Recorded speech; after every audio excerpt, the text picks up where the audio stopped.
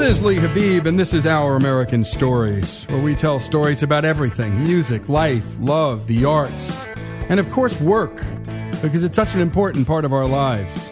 And that leads us also sometimes to talk about public policy, but only as it impacts workers and business owners. And this story goes to, well, the roots of a real problem. And I say roots because we're talking about hair. And actually the roots of a nation here, and the idea that men and women should be able to make a living free from excessive government interference. Why am I talking about hair? Tennessee recently passed a law that requires a license to do as a job what most of us do every day. We grow up doing it and sometimes do it for our children and our aging parents. But now this job requires a cosmetology license, which costs $35,000. And that job is washing hair. Occupational licensing, by the way, is what we're going to be talking about. But before we get into that, I wanted to have you join us, Tammy. Tammy Pritchard, a full-time police officer who is suing the state of Tennessee to be able to wash hair part-time because she can't afford to get that aforementioned license. Tammy, thanks for joining us. Hi, how you doing today? I'm very good, and how are you? All right. Tammy, tell me a little bit about your life, your family, and your childhood before we get into this seemingly crazy story about you in the state of Tennessee. Well, I started out like in the beauty shop, working like with my sister and her friends. My sister was a natural hair care, but she had friends that was cosmetologists, so I would go in and help them during the summer and during school times when I get out of school, washing hair for friends, to just make a little extra money, and then it also helped the beauticians where they could just go on and continue to do other clients.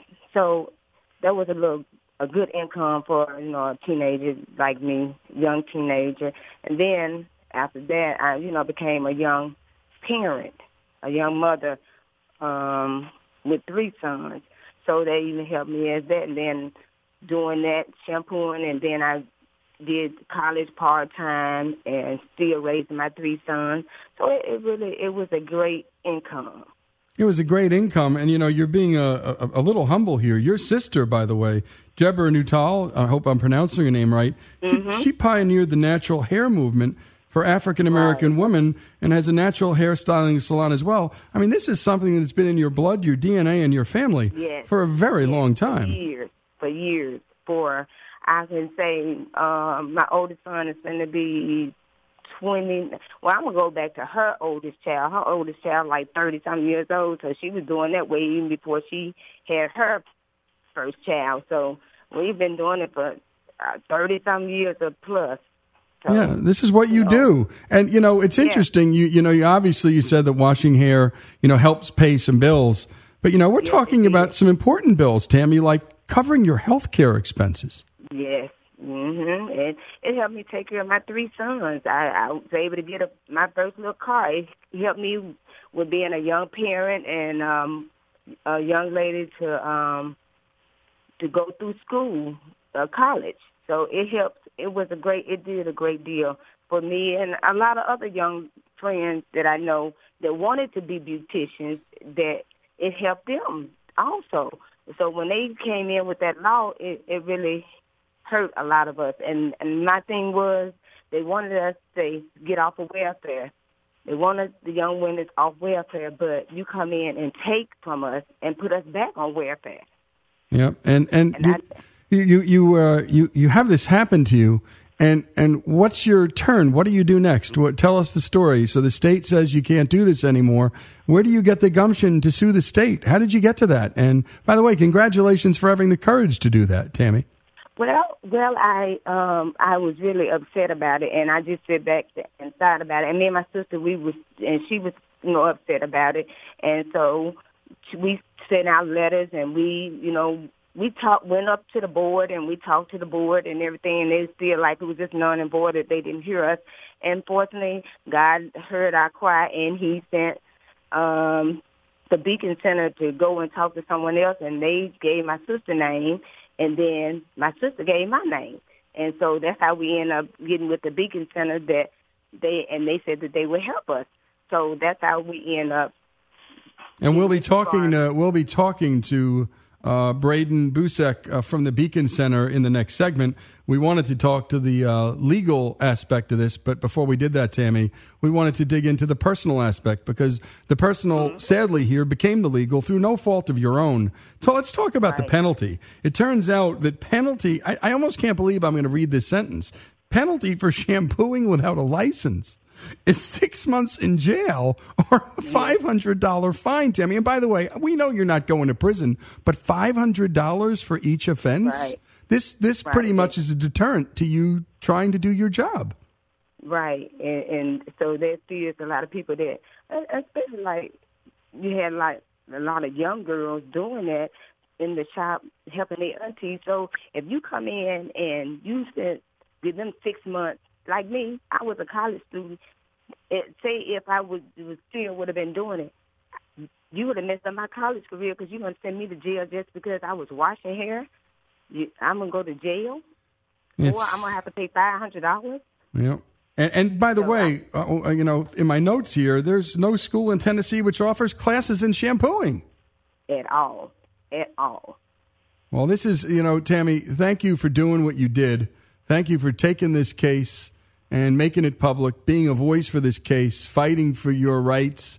And, this is just one of those things and one of those stories where you just go, there's got to be a reason. And so when we come back on the other side of this break, oh, my goodness, there's got to be a reason, right?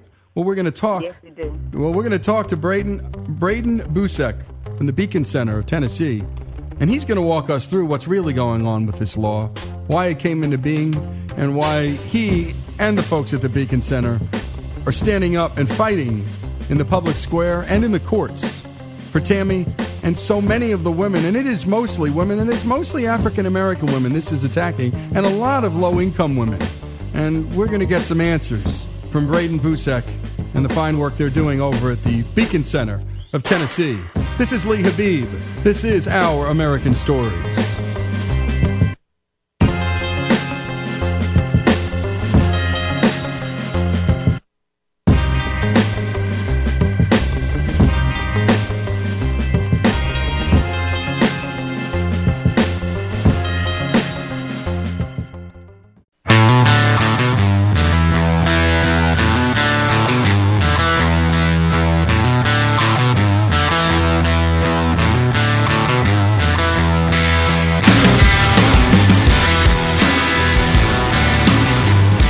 This is Lee Habib, and this is Our American Stories. And we just heard a story that seems pretty un-American, actually. Tammy Pritchard being denied her opportunity to wash hair, something she and her family know a lot about, something she'd been doing all her life, and I can only assume there weren't customer complaints from her hair washing that caused the government to come in here and do this. And I can't imagine that there was any mass a complaint to the federal government or the state government about this mass crisis with hair washers needing to be regulated. And so joining us to talk about this and where this sprang from, well, we had to bring on Braden Busek from the Beacon Center of Tennessee, whose tagline is empowering Tennesseans to take control of their own lives and their own vision of the American dream. And we love that tagline. Thanks so much for joining us, Braden. It's my pleasure, Lee. Thanks for having me on. You bet. What's going on here? Just give us an idea of where this law was coming from, because it could not have possibly come. And I know I'm not a betting man, but I would bet everything I own that this did not come from complaints from civilians about bad hair washing. If it did, we have found no evidence of it.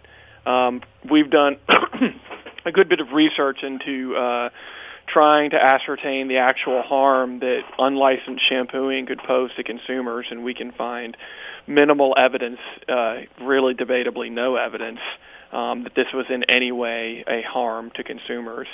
There really takes place against a backdrop of a larger issue, which is the scourge of occupational licensure requirements, which is literally permission from the government just to work. The numbers on it are pretty staggering.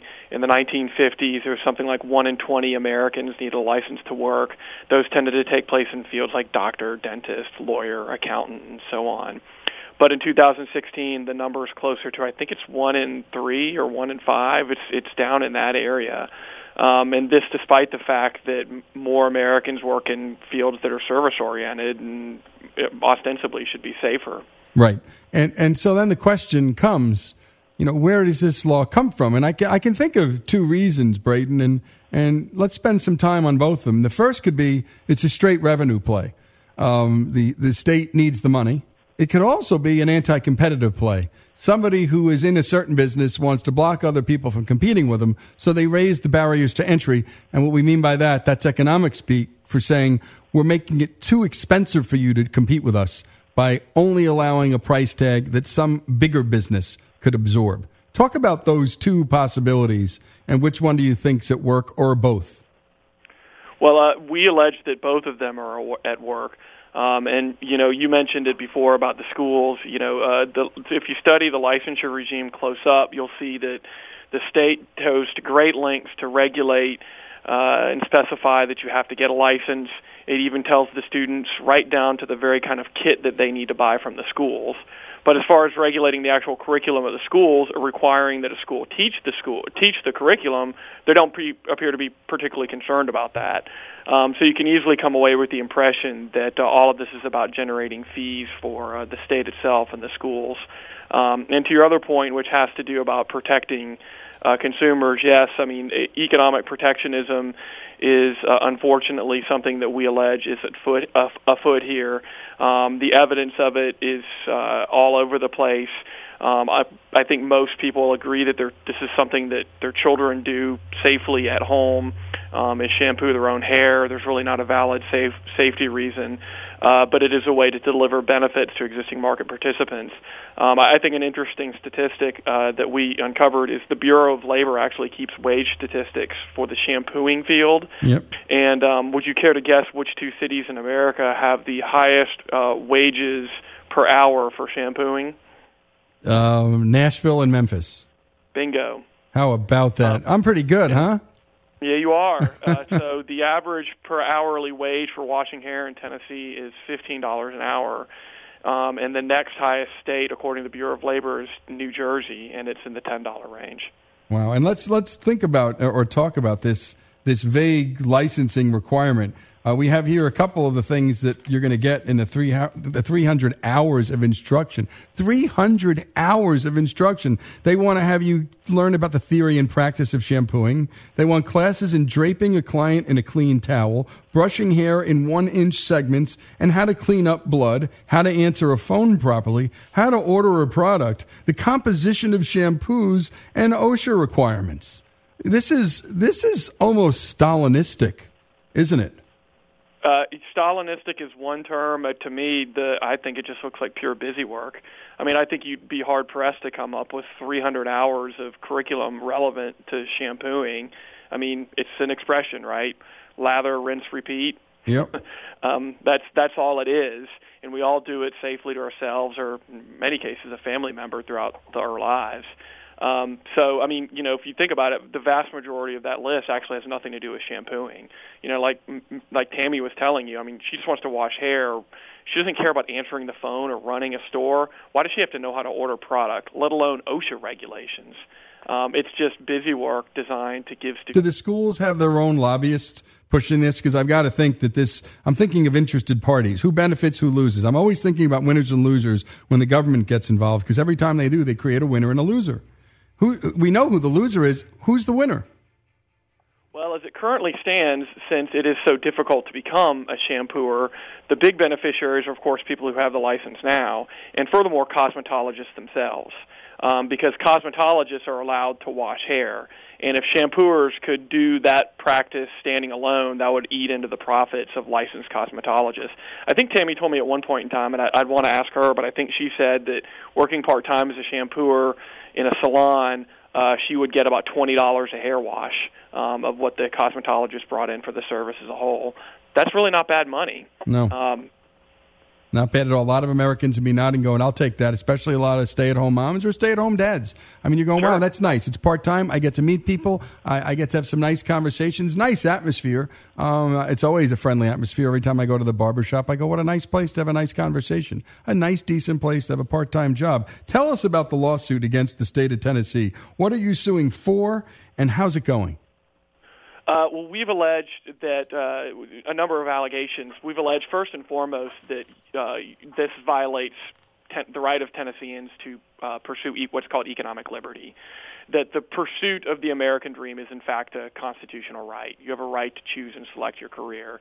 I personally would tell you I think that the founders would consider it unrecognizable that in a court of law something the things that are recognized as constitutional rights, anything from abortion to same-sex marriage to virtual child pornography, lap dances, all of those things are, according to the courts, constitutionally protected.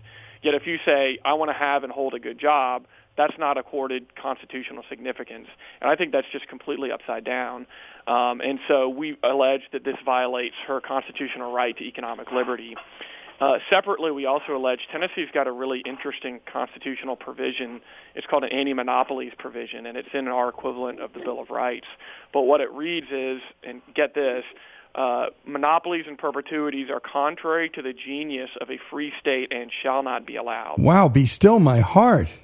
Love it. Yep, that's written in our Constitution. Now, our courts haven't always behaved that that's in our Constitution, and it doesn't get a whole lot of attention. But really, this is a state-sanctioned monopoly. Nobody else can do it unless you have the license, and currently it's difficult, if not impossible, to get that license. You may or may not know, last year, about a year ago, the U.S. Supreme Court issued an opinion dinging the North Carolina Dental Board for characterizing teeth whitening as a practice of dental medicine. And in ruling, they observed that the board of dentists was comprised almost exclusively of dentists. Yep. And they said that that's really not state action. What you've got there is anti-competitive activity. And for purposes of the Sherman Antitrust Act, you can't claim state immunity. You're not acting as a state. You're just acting in an anti-competitive fashion. You bet. And we think that precedent is directly applicable here. The only difference being is this is a constitutional right in Tennessee. Well, good luck with this. And with 30 seconds left or so, Tammy, if you were to be able to talk to the governor face to face, what would you ask him and why? Real quickly. I would ask them why did they make that a law to make Shampoo go do 300 hours, and I want to know why did you take that from us? That something that was helping us economically to be able to take care of our families, and it was a good living. It wasn't bad, And I wanted to know why would they take that from us. Well, we're going to ask him. Actually, we're going to take this clip and we're going to call him up, and we're going to ask him. And thanks so much for what you do, Tammy, and what you're doing, and Braden and the folks at the Beacon Center. Thanks for fighting the fight, not only for Tammy, but for countless other women and men who simply want to be able to make a living without the encumbrance of the state throwing senseless rules and regulations at them. This is Lee Habib. This is Our American Stories. To hear all of these stories, go to OurAmericanNetwork.org. That is OurAmericanNetwork.org.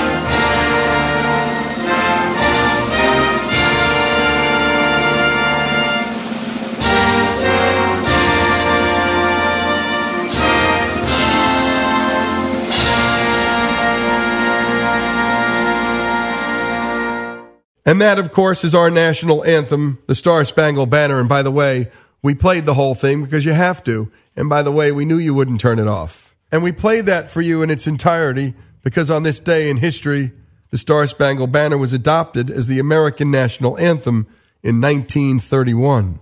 Throughout the 19th century, the Star-Spangled Banner was regarded as the national anthem by most branches of the U.S. Armed Forces, but it was not until 1916 and the signing of an executive order by President Woodrow Wilson that it was formally designated as such.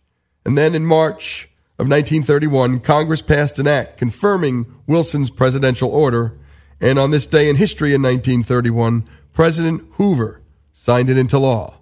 There are a few other notes on this day in American history as it relates to music that cannot go without mention. Here's Jesse with the rundown.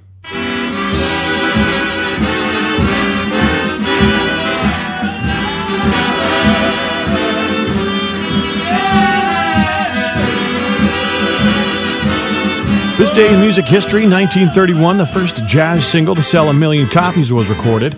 It was Minnie the Moocher by Cab Calloway. Most famous for its nonsensical ad-libbed scat that we've all heard before. Hide, hide, hide, hide.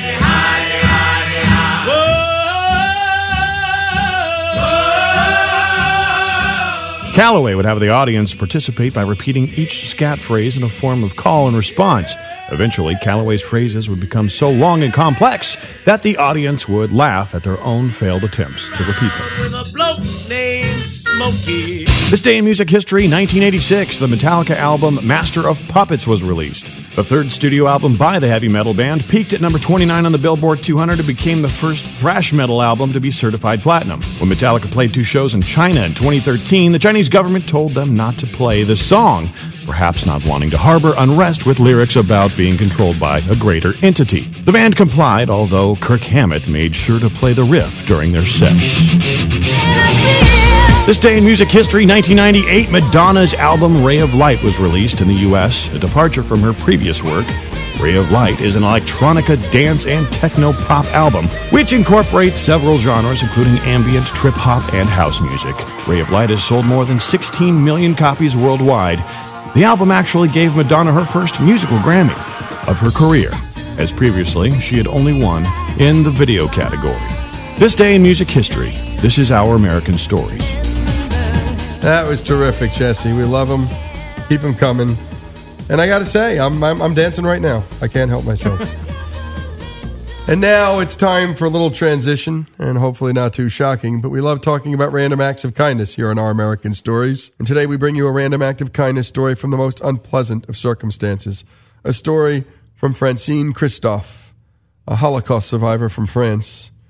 During the war, well, she and her family were Jewish. They were put in Bergen-Belsen, a Nazi concentration camp, where overcrowding, lack of food, and poor sanitation killed more than 35,000 people in the first few months of 1945. But even in this dark place, kindness overrode self-preservation. Here's Faith translating Francine's story. My name is Francine Christophe. I was born on August 18th, 1933. 1933 was the year Hitler took power. Look, this is my star. I had to wear it on my chest, of course, like all Jews. It's big, isn't it? Especially for a child. That was when I was only 8 years old. Now, when I was at Bergen-Belsen camp, an amazing thing happened. Let me remind you that as the child of prisoners of war, we were privileged. We were permitted to bring a little something from France. A little bag with 2 or 3 small items. One woman brought chocolate, another sugar, and a third a handful of rice. My mom had packed 2 little pieces of chocolate. She said to me, "We'll keep this for a day when I see you've collapsed completely and really need help. I'll give this chocolate to you, and you'll feel better." One of the women in prison with us was pregnant. You couldn't even tell. She was so skinny. But the day came and she went into labor, and then she went to the camp hospital with my mom and the barracks chief. But before they left, my mom said, "Do you remember that chocolate that I was saving for you?" "Yes, Mama." "How do you feel?" "Fine, Mama. I'll be okay." "Well then, if it is all right with you, I'd like to bring your chocolate to this lady, our friend Helene. Giving birth here will be hard, and she may die. If I give her the chocolate, it may help her." "Yes, Mama, go ahead." Helene gave birth to a baby, a tiny little feeble thing. She ate the chocolate, and she didn't die. She then came back to the barracks, and the baby never cried. She didn't even wail.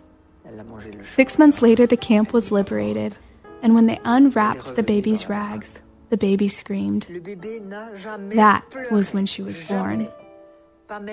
We took her back to France, a puny little thing for 6 months. Then a few years ago, my daughter asked me, "Mama, if you deportees had had psychologists or psychiatrists when you returned, maybe it would have been easier for you." I replied, "Undoubtedly, but we didn't have them. No one thought of mental illness. But you gave me a good idea. We'll have a lecture on the topic." So I organized the lecture on the theme, if the survivors of the concentration camps had had counseling in 1945, what would have happened? The lecture drew a crowd. Elderly survivors, historians, and many psychologists, psychiatrists, and psychotherapists. Many ideas emerged, and it was excellent. Then, a woman came to the podium and said, "I live in Marseille, where I am a psychiatrist. And before I deliver my talk, I have something for Francine Christophe. In other words, me." She then reached into her pocket and pulled out a piece of chocolate. She gave it to me, and she said, "I'm the baby." And that's a beautiful story, Faith, and that's what we do here in Our American Stories, and particularly when it comes to the Holocaust and the connection between America and Israel, forged back then, before there was a state of Israel, the connection between America and the Jews. By the way, that particular camp was freed by British troops, by the way, in April 15th, 1945. British soldiers found 60,000 starving, almost dead Jews, 13,000 dead bodies left unburied. And American GIs, as you remember from our hour with Dick Winters, liberated so many of the other camps. And again, that connection between America and the Jewish people, forever forged in Europe in 1945 and during World War II. This is Our American Stories.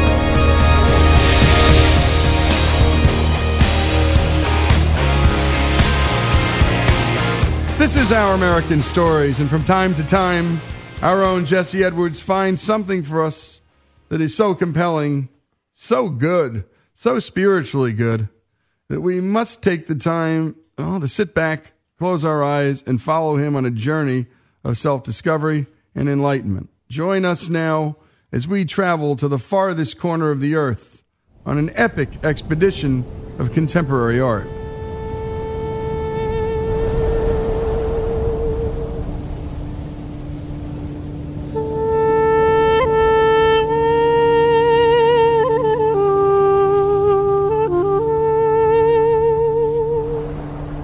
Cairo, Egypt, home of the Great Pyramid. Believed to be built around 2500 BC, it was the tallest man-made structure in the world for more than 3,800 years. What is it about this shape, this basic yet elegant powerful structure that has inspired awe in the hearts and minds of humankind for so many thousands of years. Time after time, we see this structure assembled in all corners of the earth, from the Mayan and Aztec pyramids in Central and South America to the Yasin pyramid structures in China.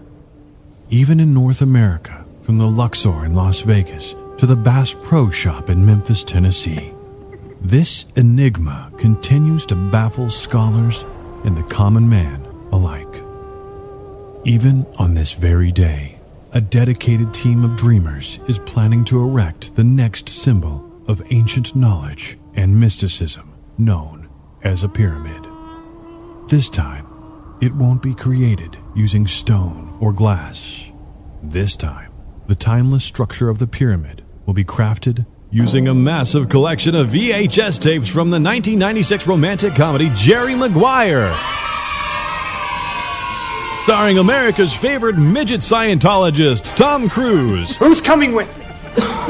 Cuba Gooding Jr. A real man would not shop at the Pootie from a single mother. And Renee Zellweger. You had me at hello.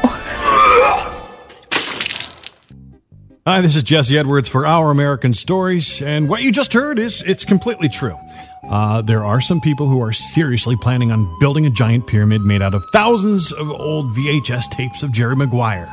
I first heard about it a few years back, and then it just kind of disappeared, and I forgot about it, until I recently came across headlines of a pop-up video store in Los Angeles that had nothing but thousands of Jerry Maguire VHS tapes on the walls, along with Jerry Maguire posters, Jerry Maguire playing on the TV screens, and they even had uniformed employees running the store. It is a video store made entirely of Jerry Maguire videotapes. We get so many different types of people coming in. I've had kids come in who have never been in a video store before, and this probably will be the last video store they're in. I think this video store can really make it in this town. It's very timely. The idea of having just one movie to watch, I think that's really something we're looking forward to in the future. Okay, right about now is when you hear that record-skipping sound effect and I ask, what's going on here? What's going on here? So I had to get to the bottom of this. I did a little digging around on the internet, and it turns out the guy behind this project is known as Commodore Gilgamesh. So after some digging, I found his email address and gave him a call. He agreed to talk to us. Before we get to the Jerry Maguire pyramid, I had to find out who this guy is. My first question, so is Commodore Gilgamesh your real name? It depends on the situation, to be honest with you. I like to change it as often as possible, so I can't be Googled efficiently. His real name is Nick Mayer. He and a few of his friends run a website called EverythingIsTerrible.com. Everything is Terrible is a video and performance collective based in Los Angeles and a lot of other cities all around the country, where we primarily take old video clips and re-edit them into like new psychedelic and comedy pieces that we put on the internet. So I've been doing that for almost 10 years, and I have a history in like video and performance and stuff. So that's kind of my main background. So how'd you get started collecting old VHS tapes in the first place? I've always been interested in this. I got 2 VCRs for Christmas when I was like 11, I think, and started copying tapes. I think that was probably the beginning. I made my basement of my parents' house into like a video store looking thing. I collected a bunch of posters and covered them in movie posters and had cardboard stand-ups everywhere and had made copies of all the movies. So I've been kind of on the same trajectory for a very long time. So just always been interested in media, and all of us in the group are hoarders of media and also creators. So we wanted to kind of combine our love of hoarding with our love of creating. So we kind of found the perfect little niche for that. So how many copies of Jerry Maguire do you actually own? I would say we have over 14,000 at this point. Since the Jerry Maguire store has been open, they've been flooding in. So over 14,000 copies. We hope to double it by the time we get to their final resting place, the Jerry Maguire Pyramid.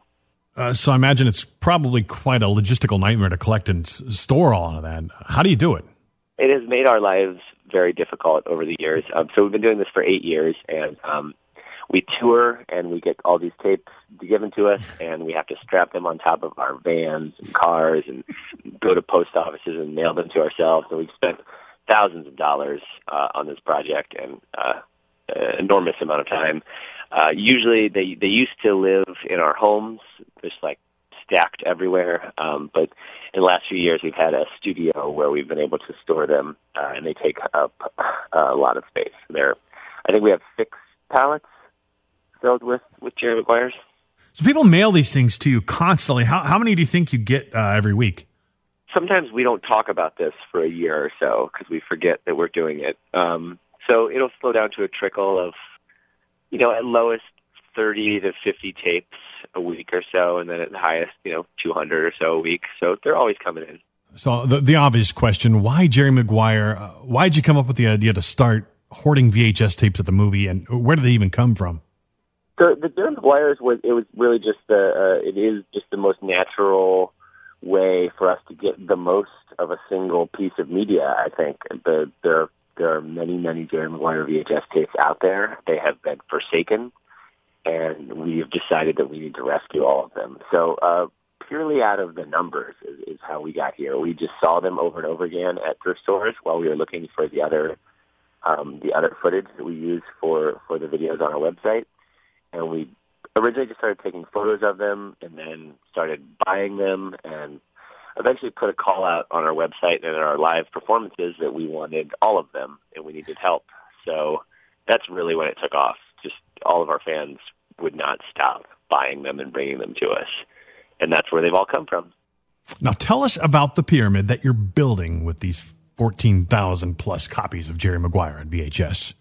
In our efforts to save and preserve these artifacts of our culture, we are working with a team of engineers and architects to construct a tomb that will be in the desert far away from our cities and towns and whatnot so as to protect them, where all of the Jerry Maguire VHS tapes can live safely long after we're all gone from here.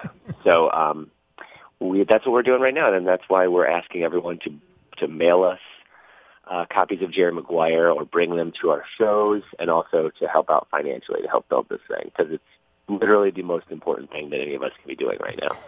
So is it going to be like an attraction people can actually go and see with the family? It's going to be an attraction, but one that it takes a little bit of work to get to. We're not going to hide it from anybody. We're going to make it very clear where it is, but you're going to have to get there. It's going to be a little bit of a pilgrimage. It's important for people to be in the presence of this many Jerry Maguires, and it's important for them to, experience the journey to get there also. So you set up a mock video store in L.A. Full of these tapes for sort of a performing arts installation. Tell us about it. When we were collecting Jerry's, as we lovingly call them, we've just joked about all the many things that we could do with them, and the thing that just kept coming up was opening a video store that carries only Jerry Maguires. So it slowly became the beginning of the end for us. So this is like the announcement of the pyramid. We're raising awareness. We're getting people in the room to feel the power of the Jerrys, and hopefully it's going to catapult this whole project into the air here. How many people does it take to pull something like this off?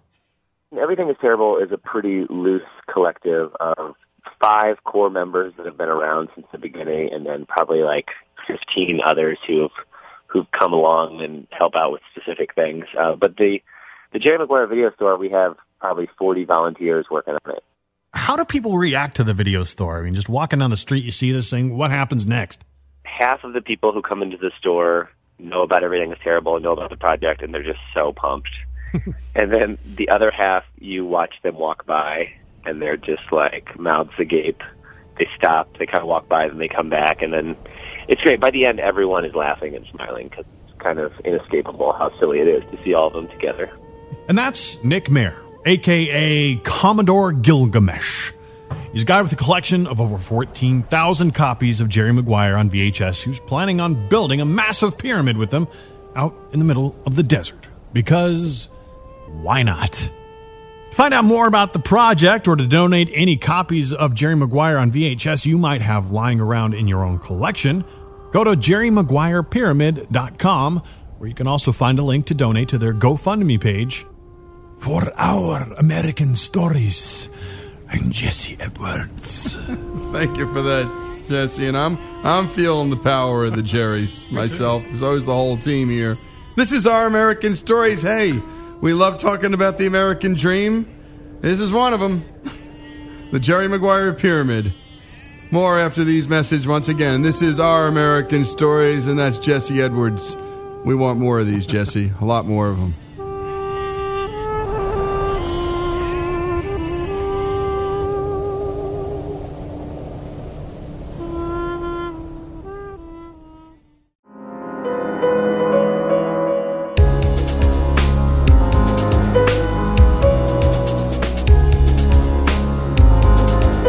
This is Our American Stories, and we tell a lot of stories about our culture and a few about policy where it directly affects you and your families. Today, we're going to combine the two with Ashley McGuire, author of Sex Scandal. Her book is all about the culture and political drive to abolish male and female. Ashley, thanks so much for joining us. Hey, thanks for having me. You bet. And before we get into the stories and the takeaways in your book, just for a minute, talk about your life and how you got to this book. I don't think people drift into these things. I think inevitably, and I don't know about you, but I just think that sometimes we have a calling for some things that we might not know about. Talk about how you got to this book in particular. Well, sure. I mean, I think, you're about stories, and actually my sort of trajectory to this book is its own story. I grew up in Colorado Springs and wound up in Boston going to Tufts University, and was very sort of seduced by a lot of things about feminism, and really sort of had an eye-opening experience at Tufts, especially, the way, just the sort of hypersexual nature of the campus. In the book I talk about every year on Valentine's Day, they would host a sex fair, which was totally unromantic. And, it's sort of funny, here we are, now 10 years later, I see, it seems like every other Valentine's Day, the movie 50 Shades of Grey, like the latest episode or latest, version of that movie comes out. So I could see that something was happening where romance was drifting away from sexuality. And really what I saw was a lot of objectification of women. And I sort of felt like actually a lot of the things they were teaching me at school were really sort of empowering the men to treat women badly. So I wound up writing for the school newspaper. I wrote about the sex fair, really realized I touched a nerve on that. And that led me, when I graduated, to keep writing on this topic. I wrote for the Wall Street Journal about the sort of degrading climate for women on college campuses, and how a lot of that is actually being billed under feminism. And, I have kind of stayed on the trajectory of writing about gender and feminism. And I think what we're seeing play out now with all this gender theory, I think is very much, you can trace that back to what I started writing about, and even, long before that, the sort of second wave feminism. Yeah, and let's talk about that first wave, because I think when we hear the word feminism, Ashley, I think there are at least two waves of feminism. First, you've got the suffragette movement, which gives the women the right to vote, and I'm not sure what era of man would be against that. And then came the second wave, the Betty Friedan's, pushing out women's equality, women getting out of the home if they chose to, and getting into the workplace. Talk about this. I would call it almost a 3.0 version, if you'd like. And how is that different from the 2.0 and the 1.0?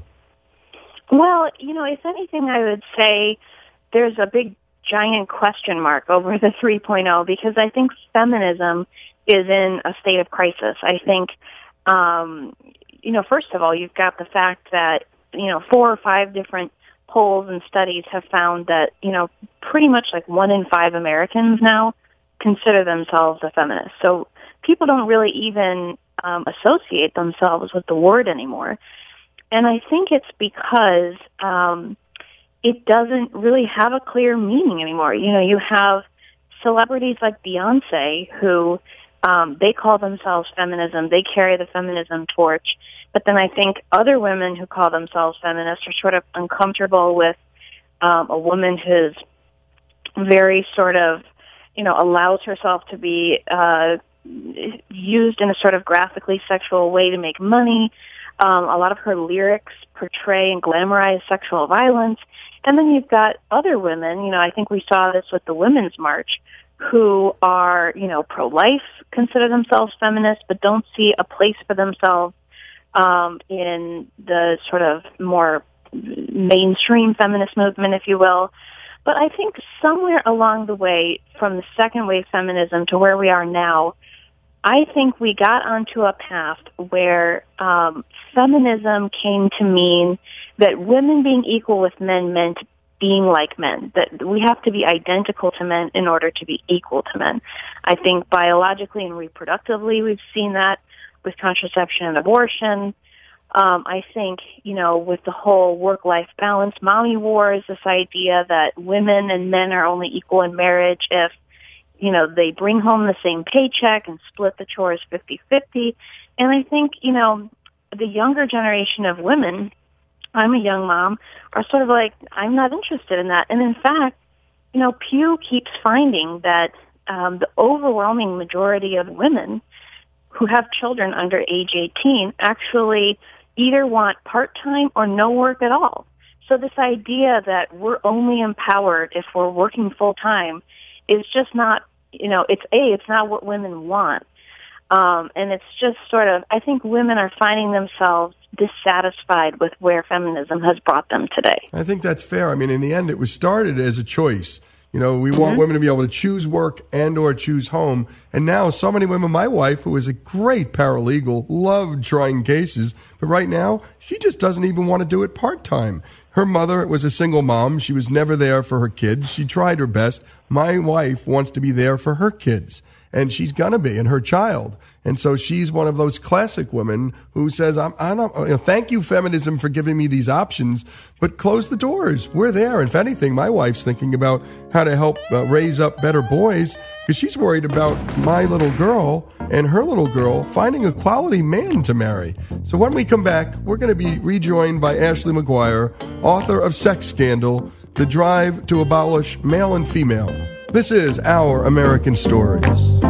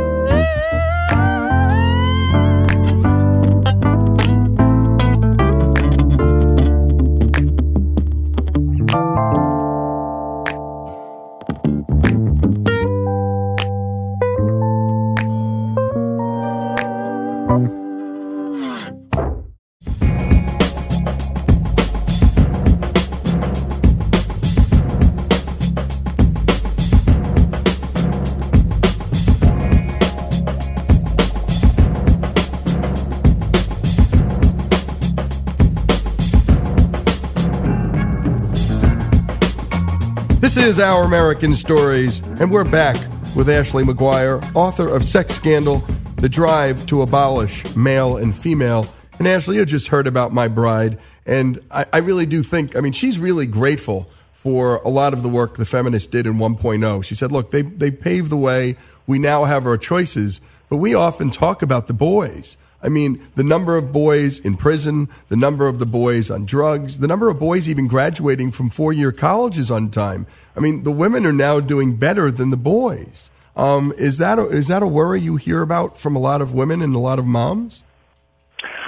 Yeah, and I think just in general, there's sort of there's these tandem wars on masculinity and femininity. On the one hand, I think men, I focus mostly on women in the book because I'm a woman and that's sort of my platform or whatever. But, and a lot of others have written, I think, very astutely about the war on boys, the war on men.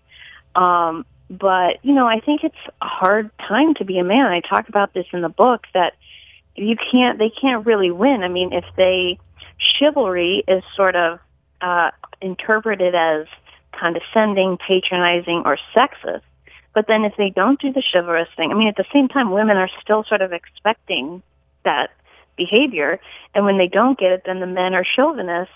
And, I constantly hear these sort of laughable or silly-seeming examples, but I think it's very much intertwined with this. On Valentine's Day this year, I was in my car, and I heard a story about a woman who went on a date with a man. I guess it didn't go well, and he sent her a bill. But, on the other hand, you have men being told to treat women exactly like men, and not to treat them any differently. And I don't think that's really a world women want to be living in. And then on the other hand, I genuinely believe a true war on femininity, that femininity is framed as weakness, whether it's, this framing of professions that women gravitate towards as somehow, like nursing or other professions that involve a lot of caregiving. Those are sort of written off as not as valuable, and instead we're talking about how can we get more women into combat roles instead of sort of appreciating the roles that women do. And this is not to say that there's women who are CEOs and men who are nurses, but and just sort of the writing off of motherhood. And even, I talk in the book about the fact that it's now become almost politically incorrect to talk about women as being mothers. I give the example in the book of the Midwives Alliance of North America actually adopting the phrase birthing individual to talk about moms. And, that sounds sort of silly. You might laugh. But then the week my book came out, the British Medical Association came out and said, instead of using the phrase expectant mother, you should use the phrase pregnant people. And so we're seeing a sort of androgynous push on both sexes, and I think it doesn't serve either sex well at all. Now, and let's get down to the word sex. And by that, you, of course, mean gender. And talk about what those terms have always meant and what's going on with the redefinition of these terms. Sure. So I think this is a really important part of the debate. It sort of boils down to this. Sex, when we're talking about male and female, the categories of male and female, means something. It has a concrete definition. It means male or female as determined by your DNA, your chromosomes, your genitalia. So the end. And that is the term that the medical field uses, the field of psychology uses, when you're checking the box with TSA, because that actually does have a distinct and clear-cut meaning. Gender doesn't really mean anything. We started to use this word in the 40s, 50s, and 60s. The word itself just means category, but increasingly we're seeing people use that to define themselves really any way that they want. And it's a problematic word because it doesn't mean anything, it sort of introduces an element of anarchy into the debate. This is not an insignificant point here. What you saw last year, for example, with the Obama administration's sort of controversial Title IX mandate, they actually said you can't discriminate on the basis of gender. So they replaced the word sex with gender.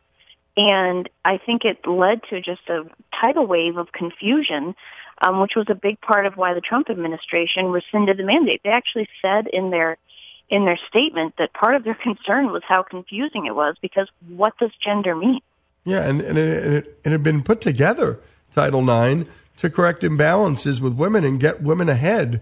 And now it's totally upended and sending all kinds of new signals to this mass bureaucracy that is all the college admissions and so much more. And where do you think this comes from, Ashley? Where is this gender push coming? Who's pushing it, and what do you think's behind it? Well, to go back to the second wave feminists, I think during the sexual revolution, second wave feminism, there was a strong push to argue that our maleness and femaleness are social constructs. and that's where you start to see the push for the word gender instead of sex, trying to sort of dilute the importance of sex and say, really, that's just sort of arbitrary biological randomness. But what really matters is gender, which are these socialized conditions.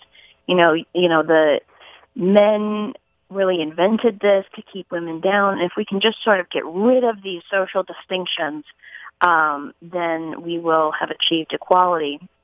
And I think we're seeing that still sort of arc through to today, where you have sort of high-level policymakers, sort of elite thinkers in, all the different publications and really in the universities. I think this is still very much entrenched in the universities, this idea that really sex is not a valid category, but that gender, we should be talking about gender, and that we have all these social constructs.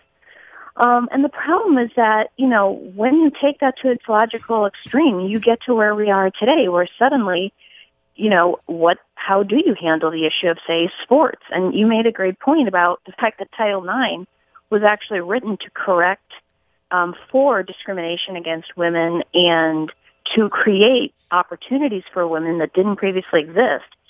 And suddenly you're seeing, I document this extensively in my book, you're seeing issues, you're seeing like boys who self-identify as boys playing on girls' sports teams, and athletic institutions and courts are being told they can't actually make any distinction between the sexes. That's the sexist thing to do, to make the distinction. So their hands are sort of tied when it comes to, boys and on girls' teams, dorm rooms, housing of the sexes together, co-ed, unisex, bathrooms, locker rooms. And that's sort of where we are now as a result. And Ashley, it's something I think a lot of parents just don't know about too, because this happens under the radar. So as your kids go into school and they go into other places, the kids might not necessarily even come back to the parents and tell them what's actually going on, because I don't necessarily know that they know what's going on, do they? I don't think so. And I think a big part of that stems from the confusion over sex and gender. I think a lot of people didn't realize what was so significant about the Obama administration's, what they call it the Dear Colleague letter, which told every academic institution that in any way got federal money, that they could not discriminate based on gender when it came to housing, locker rooms, athletics, pronouns. And everybody's sort of like, well, how is that different than what we already have? But it's hugely different if, you're rewriting, if you're basically writing sex out of the laws. But no, I think you're right. I mean, I talk a lot in the book, for example, about how many schools are sort of quietly changing their curriculum to teach really young kids things like gender is a fluid spectrum. And what's sort of insidious is that often what they try to do is put this curriculum into the mandatory classes like health class. Yep. Instead of sex ed, which parents can opt their kids out of. So even if parents find out, and I had to really dig to find the actual curriculum themselves. And often the curriculum are like 90 to 100 pages long, and the actual stuff where they're saying, this is what we're going to teach first graders, is buried on page 70. What parent has the time to dig through 100 pages of, proposed curriculum to find that?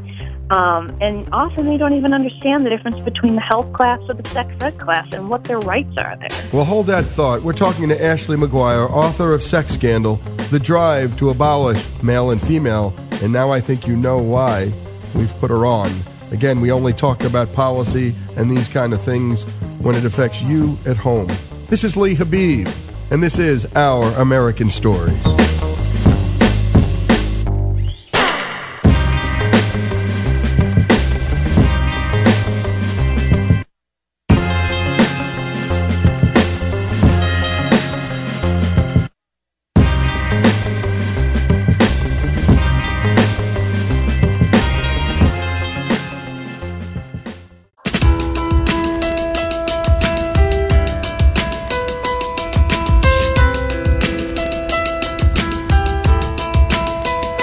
This is Our American Stories, and we return with Ashley McGuire, author of Sex Scandal, The Drive to Abolish Male and Female. Let's dig into the book, Ashley. A lot of your book Well, it's about how various people and organizations have recently pushed for this gender equality as they define it. Can you tell us some specific stories, like about the Seattle elementary school teacher who banned boys from playing with Legos? What was her reasoning? Well, yeah, I think that's another example of a story that people sort of read and think this sounds like a silly, isolated incident, and then, until something like that shows up at their school. But this was an elementary school teacher who didn't like the fact that the boys played with Legos, the girls played with, dolls and dress-ups in her class, and so she saw that as inequality. And what she did was decide that the way to fix this was to ban the Legos altogether. She couldn't get the boys to play, or the girls to play with the Legos. And of course the parents freaked out. And what's so interesting, I talk in the book about this, is that Lego actually found that the way to get girls to play with Legos is to create Legos that are designed just for girls.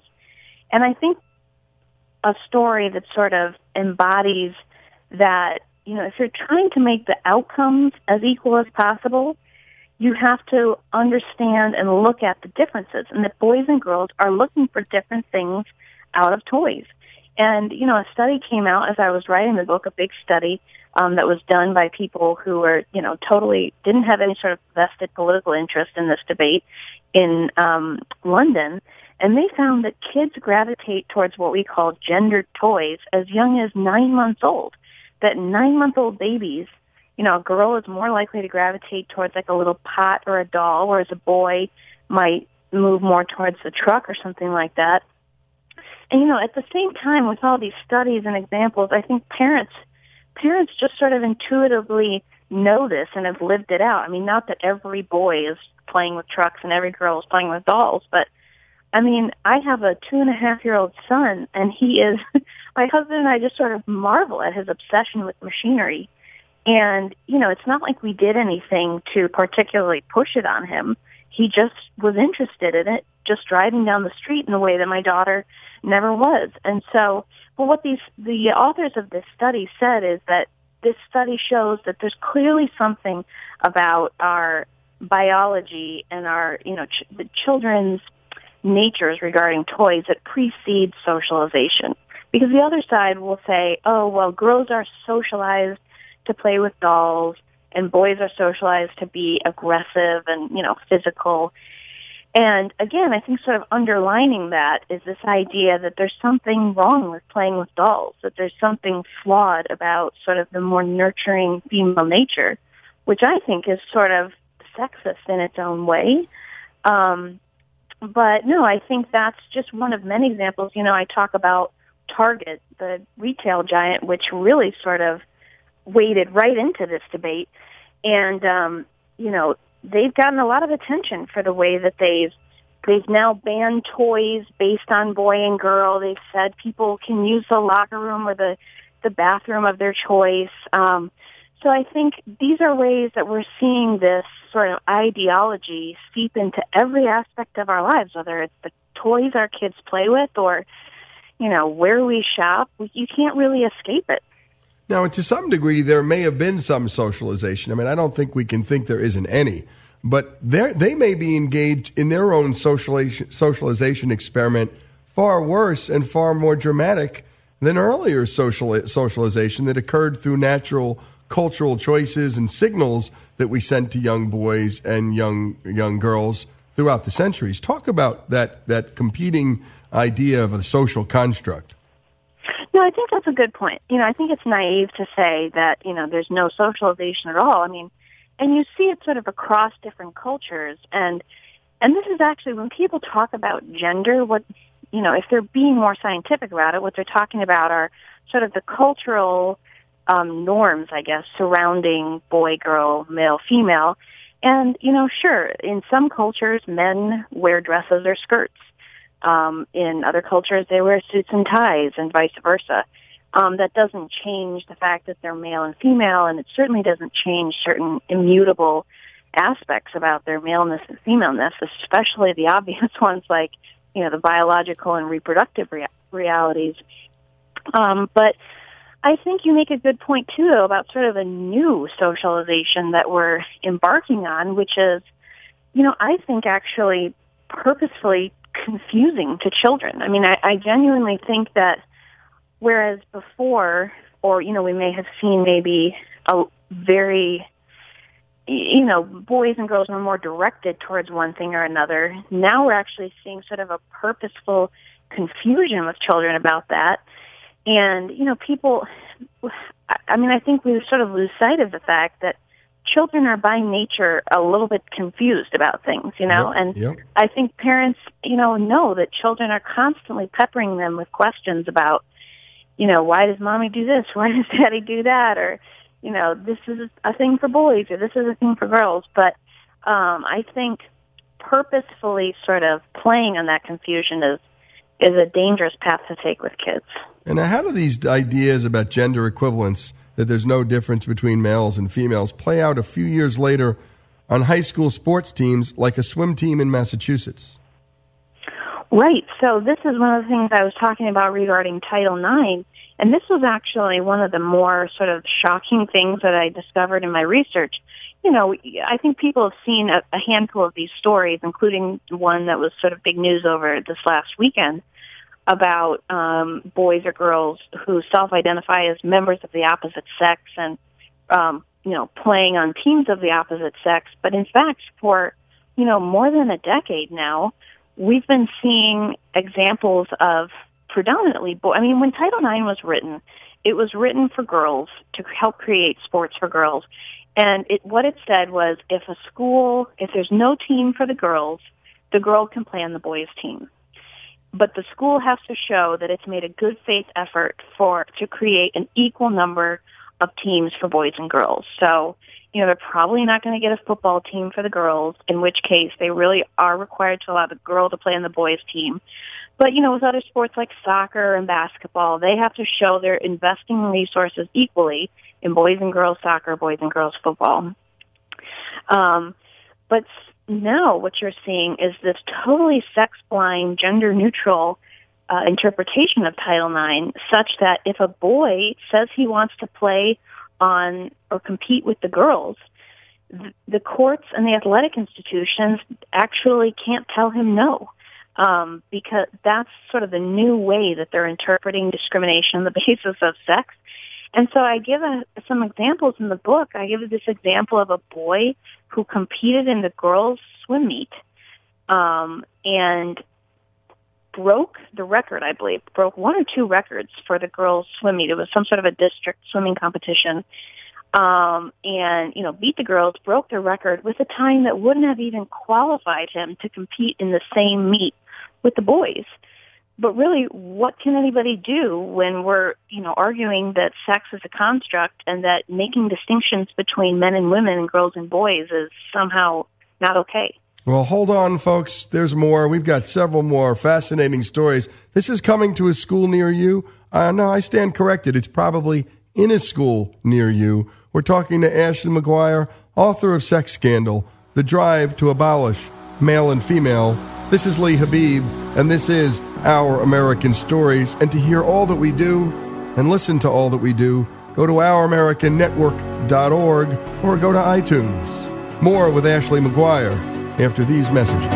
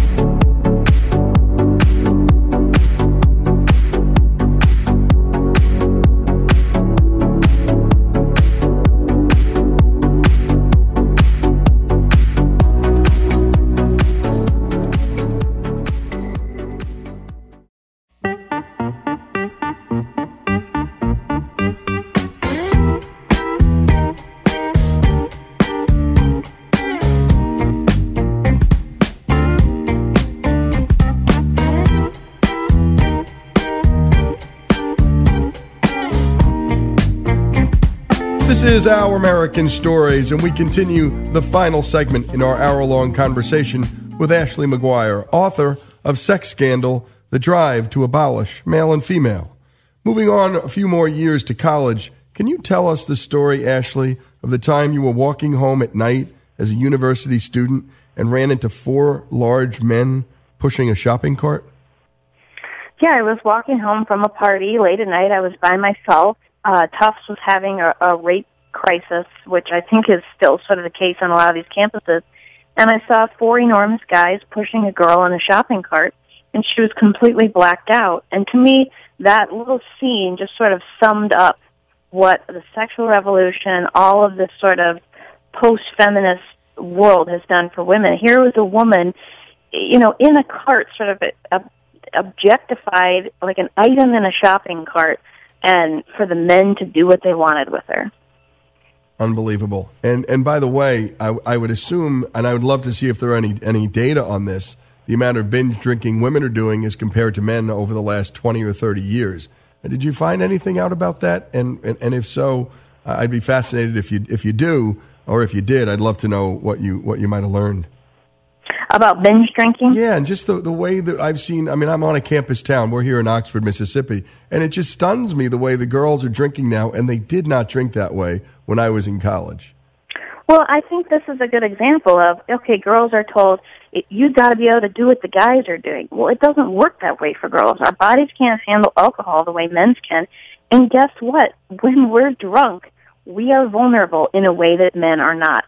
And, everybody wants to talk about the rape crisis on college campuses, but nobody wants to address the sources of the problem, which certainly binge drinking is a big part of that. But also, as I show in the book, so is co-ed housing. You've got 90% of dorms that are co-ed, many by floor, bathroom, and now by room. And then you've got something like 75 to 80% of sexual assaults on campus happening in the dorms. And, this, of course, never countenances or excuses boys' conduct because sexual misconduct is sexual misconduct. But in the end, anybody who has a daughter is always telling them when they go out, don't drink too much, be careful. And that's because there are predators out there. And if you're drunk, it's harder for you to figure out who the good guys are and who the bad guys are. And so I want to be clear as we're listening to this, that never do we blame the victim here, but we've got kids, we've got sons and daughters. And I think that's a normal instruction to daughters. Frankly, I if I had a son, I'd be telling him not to get drunk in public either, because you make all kinds of dumb decisions in your car and everywhere else. No, absolutely. And, I completely agree that we have to be careful about, in any way, letting the blame fall on women. But I put the blame on the administrators of these universities who, rather than protect and put women into sort of settings where they're going to be protected from drunk male predators, they're doing, like what Harvard, as I document in the book, did, which was to tell students, if you participate in any kind of a single-sex social club, you'll be punished.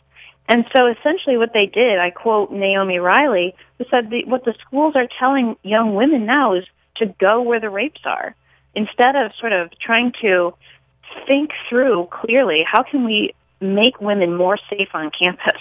They're telling women, you're going to be punished unless you go to the most dangerous place on campus, which is a co-ed dorm room. And, when Harvard did this, they had women by the hundreds protesting the school's new policy and saying, you're taking away our safe spaces. And many of these women had been raped on campus.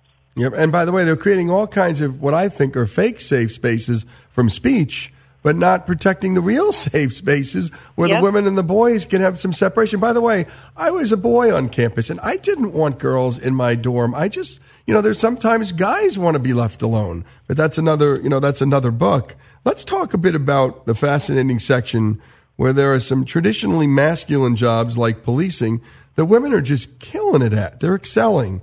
Tell us more about that and tell us why. Well, this is another thing I found interesting. I was really interested in the whole sort of first responders, military, how do we handle sex integration in these various fields. And, it's more nuanced than just saying men are stronger than women.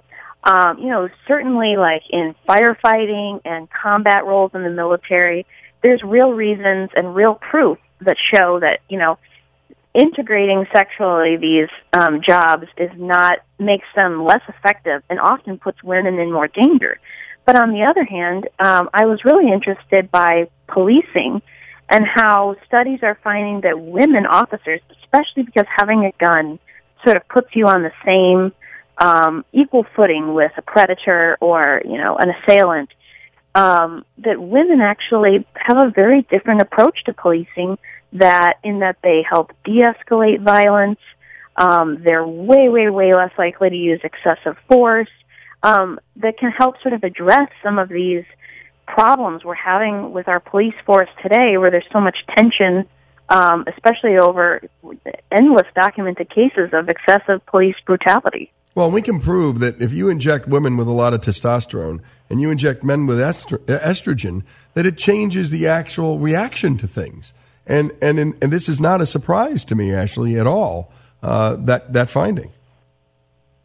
Yeah, no, I mean, I was very interested, and even in my interviews with police officers and men in the military, they readily agreed that working with women officers is a delight and actually encourage the recruitment of more police officers who are women. Yeah, and by the way, you had said that, the gun is the great equalizer. I had a friend always tell me, who are you more afraid of, an NFL linebacker without a gun or a woman with a gun? And I think that he made his point.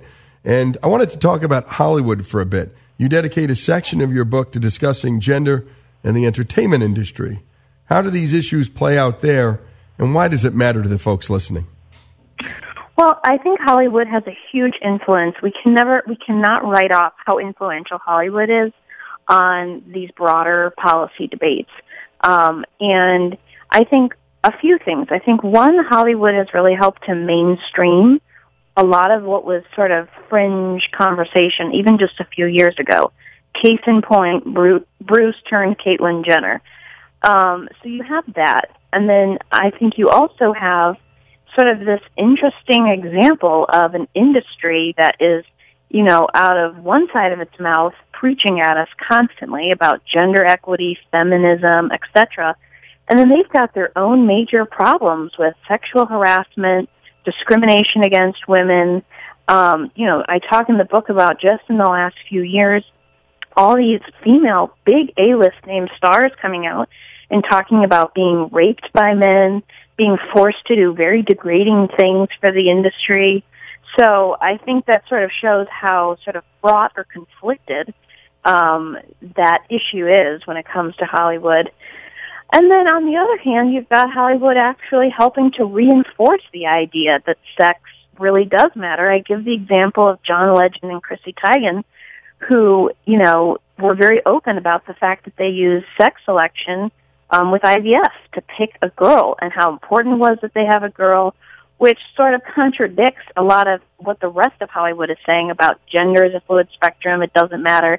And here they wanted us to validate for them that, yes, sex matters from conception, as they showed, and that it's important and, a permanent, lasting thing. And by the way, the entire space of the 50 Shades of Grey, where we started almost the conversation off, and how Valentine's Day has been turned into Sex Day on college campuses. One of the best people we had on the past year was a professor at Boston College who taught philosophy. But she was noticing that the 300 or 400 kids she taught, the young girls really they didn't look happy on Fridays, and a lot of times they were absent. And it turns out they hated the hookup culture of Thursday night. She started a dating class, Ashley. The first class had like 30 kids. The next class had like 60, and then 1,000. And it was all the girls trying to take back their bodies, take back their power, that in large measure had been surrendered to the Tinder culture, the hookup culture. And I think you'd be heartened to hear that story, but that's not a surprise to you, is it? No, and I think you're starting to see that happen. I think women are sort of leading the counter-revolution, if you will, to this sort of androgynous, sad androgeneity that's being forced on us, because it's not serving us well. And I think, that's a great example. I give examples of, all these different sort of women-only things, the launch of women-only shared working spaces. These are women who who want to bring their babies to work. They want to have a nursing space. They don't want men flirting with them when they're trying to get their jobs done. Or women-only gyms because they feel uncomfortable exercising with men ogling them. I think there's so many different examples of how even amongst all this androgeneity, women especially are leading a drive to sort of reclaim or take back their womanhood from a culture that's trying to deny it to them. And that's the best news. In the end, we really do have choices, and as much as some might try to superimpose an agenda on anybody, it's women are strong, and my goodness, women are smart. Ashley McGuire, thanks so much for joining us. Thank you so much for having me on today. You bet. This is Lee Habib, and this is Our American Stories. Ashley McGuire, author of Sex Scandal, The Drive to Abolish Male and Female. That's Sex Scandal. Go to Amazon.com. Order it now. And again, this is Our American Stories.